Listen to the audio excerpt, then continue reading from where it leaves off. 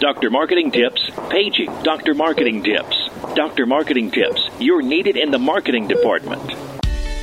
Welcome to the Dr. Marketing Tips Podcast, your prescription to the answers you seek to grow your medical practice easier, better, and faster. This show is all about connecting practice administrators and medical marketing professionals with peers working in practices, learning from experiences, making mistakes, and sharing successes. Let's get started. Hey everyone, and welcome to another episode of the Dr. Marketing Tips Podcast. I'm one of your hosts, Corey. And I'm Jennifer, and we're thrilled to have you with us today. Always thrilled. So Jennifer and I, we were talking, and we actually, funny enough, came across the same article. We wanted to share that article with you guys today. It's from an anesthesiologist. She was writing for KevinMD.com. And what she wrote about was that patients are not actually customers, and she lists the reasons why. But for us, the problem is patients are customers, and they deserve to be treated as such. So, if they're unhappy with the experience, they are going to take it to a social network or a review site of their choice and make sure the world knows about it. Yeah, and maybe it's because this was written from the perspective of a physician, and we are talking to you from the perspective of customers. Because we're customers, we're not physicians, and this is the way that we feel when we are making appointments with our doctors. Yeah, I mean, I fully view myself in, or any patient as a customer of a business, and you're just receiving healthcare rather than a service. That's just me. Nope, totally. That's just us. So here's a quote from the online journal produced by Accenture, the management consulting company. And remember, the writer disagrees with this statement. Patients are less forgiving of poor service than they once were. And the bar keeps being raised higher because of the continually improving service quality offered by other kinds of companies with whom patients interact. Overnight delivery services, online retailers, luxury auto dealerships, and more. With these kinds of cross-sector comparisons now the norm, hospitals will have to venture beyond the traditional realm of merely providing world-class medical care. They must put in place the operations and processes to satisfy patients through differentiated experience that engender greater loyalty. The key is to approach patients as customers and to design the end-to-end patient experience accordingly. That sounds awesome. I mean, I'm a customer. It makes sense to me. Yeah, why wouldn't you want to do that? So the author goes on to say that patients are not customers because the definition of a quote-unquote customer is a person or entity that obtains a service or product from another person or entity in exchange for money. Customers can buy goods or services. Healthcare is classified by the government as a service industry because it provides an intangible thing rather than an actual thing. So if you buy a good like a car, you voluntarily decide to shop around and get the best car you can for the price. And I'm going to pause there for a second because you can totally do the same thing with healthcare. Not so much for the price, but you still can shop around. Just saying. I shop around all the time for healthcare. Right? So even a vacation, especially a vacation package or a cruise, is a good. A nice dinner, while a good in the sense of food, is also a service. You can buy the service of the cook and servers. That's a direct quote from her. All right, so here's what the author said. She said that patients are not on vacation. They are not in the mindset that they are sitting in the doctor's office or the hospital to have a good time. Well, of course they're not sitting there to have a good time. I mean, I don't know what our listeners' idea of a good time is, but I'm pretty sure it is not sitting around a doctor's office. Not only because they do that every day, but it's just not that fun. No, I need anxiety meds just to go to the doctor's office, so I am not there because I'm looking for a good time. Yeah, so you're not looking for a good time, but it doesn't mean that you should be treated as though the service experience doesn't matter. Service still makes up 90% of the typical visit because, if you see the doctor for a couple of minutes, yeah, but you remember when you check in and when you check out or when the MA comes in, like those things make a difference. Yeah, because if I may not be looking for a good time, but if I have a bad time, I'm certainly going to remember what it's like when I had a bad time at a particular office. Yeah, exactly. So the author then says that patients have not chosen to buy the service. Patients have been forced to seek the service in most cases. And this is what I was saying before, but they can still choose where they go to seek that service. Patients, like customers, still have a say in who they're going to see to a point. And it's up to the office to provide them with the best possible experience, just like customers in any traditional business. Yeah, but I will give this to the author's point, though, to her credit, is that she's an anesthesiologist. And chances are you don't shop around for your anesthesiologist. An anesthesiologist is the byproduct of scheduling a service or needing pain management. And so, to that point, her points and her arguments make sense from an anesthesiology standpoint, but not for general practice or internal med or orthopedics or your ENT or your baby doctor. Right, exactly. I mean, I've got something in my foot, and I have a list of potential physicians that my insurance covers. So, yeah, my choice is somewhat limited because it's not like going to buy a car where I can go anywhere I want for anything. I get that. But I still have a choice. I still have a say. You do, and better service leads to better word of mouth, and better word of mouth leads to better customers or patients or whatever you want to call us. Yeah, exactly. And, it goes to the old adage my mom used to tell me all the time. She probably still tells you. She does, actually. But, treat people how you want to be treated. Everyone has a bad day.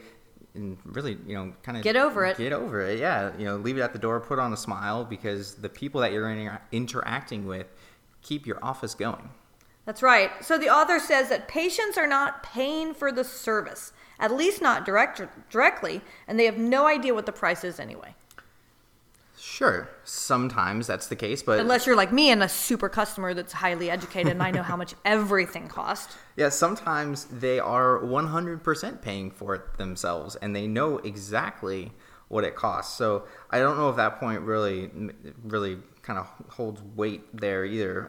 Even if they don't know the cost, they know that healthcare is expensive. So there's sort of this like unconscious connection that this costs a lot, so the experience should be exceptional because, when you think of something high priced, then there's usually a really good experience that goes along with that. Well, and consumers, we are much more educated now than we used to be. And when it comes to healthcare, especially with high deductible plans, you're paying attention to how much things cost. Sure. Because there are unintended out-of-pocket costs that will come with any kind of procedure.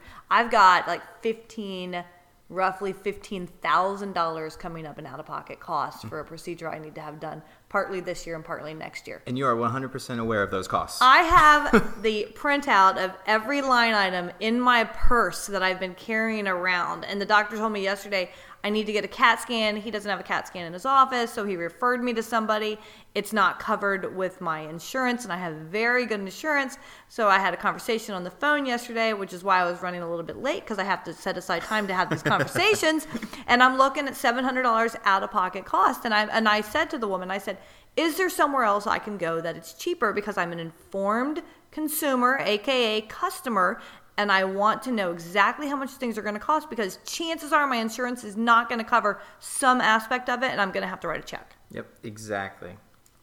So she goes on to say that patients are not buying a product from which they can demand a positive outcome.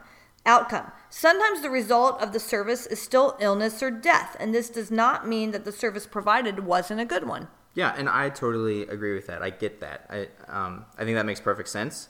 But regardless of the outcome, they still expect a quality experience, which the hospital or medical practice should oblige. Again, just referencing this to any other business, even if the outcome isn't exactly what you want, you still want to have a positive experience when you're within those walls. Yeah, especially because sometimes going to the doctor can be scary, and 90% of what happens before you even see the physician. And so the experience that you're getting within that office is the experience that you're gonna carry. Go back to the part that you're not, as a patient or customer, you're not there because you're on vacation. Yeah, but if you have a bad experience, it's going to transfer across the board. I was at the doctor recently, and I had to provide the urine test. Do you have to do this in the male doctors? You do. Okay, well, I go into the bathroom to provide my urine sample, and she says, well, just bring it out to the girl that's taking the blood pressure. So here I am at the practice holding my urine sample. And it wasn't the kind that had a lid. It was like a Dixie cup urine sample.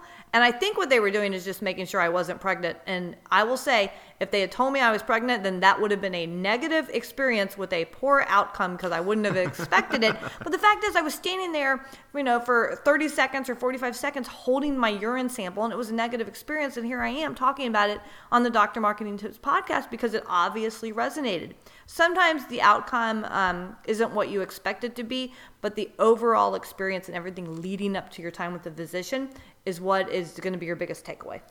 Yeah, I mean, nobody wants to hold their pee. Right. Nobody wants to stand around and hold their own urine with other people looking at them. Thank you. Yeah. That's how I felt. Or in private. It doesn't matter. I just don't want to hold my pee. Yeah. So another thing she said is the patient is not always right. A patient cannot or should not go to the doctor demanding certain things. Yeah, and we see that sometimes. So I actually agree with this.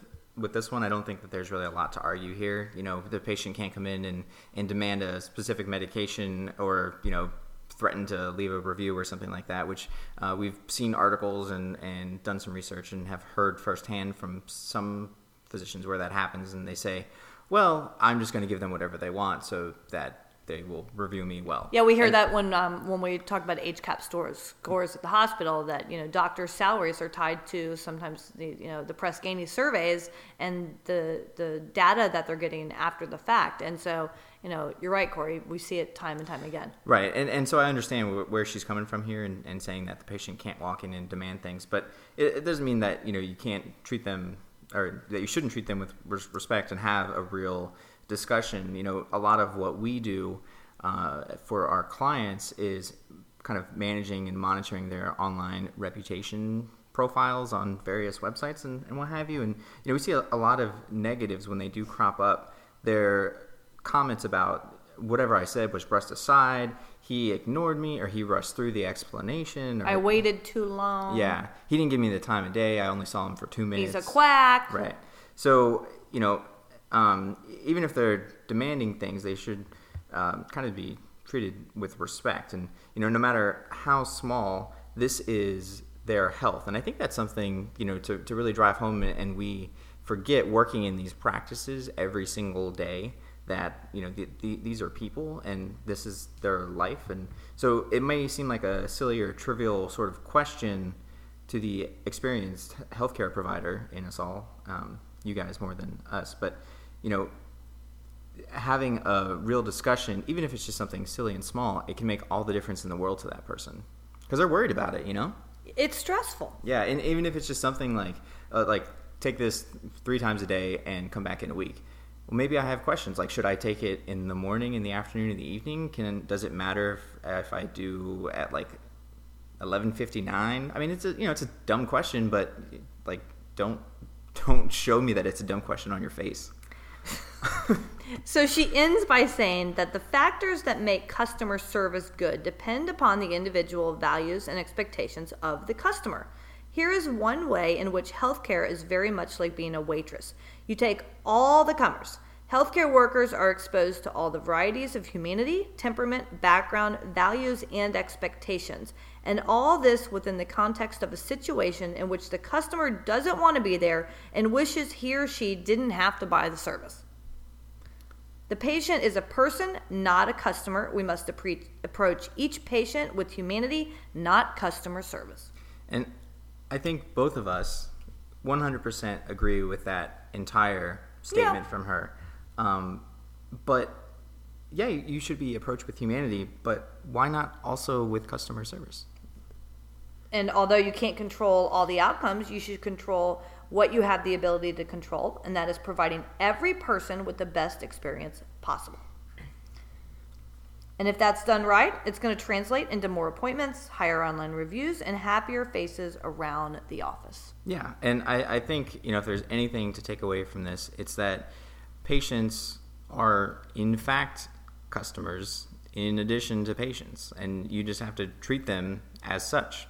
And realize that we're highly informed customers, and we expect transparency, excellent customer service, and if we don't get it, we're going to go yap about it. Yep, and we do know how much things cost. Yes, we do. Because we have Dr. Google. Exactly. And with that, I think we've exhausted this topic. Overall, it was a good article, and we think brought some light to some subjects. And so hopefully you got something out of it. So I'm Jennifer. I'm Corey. And we want to say thanks for joining us at Dr. Marketing Tips.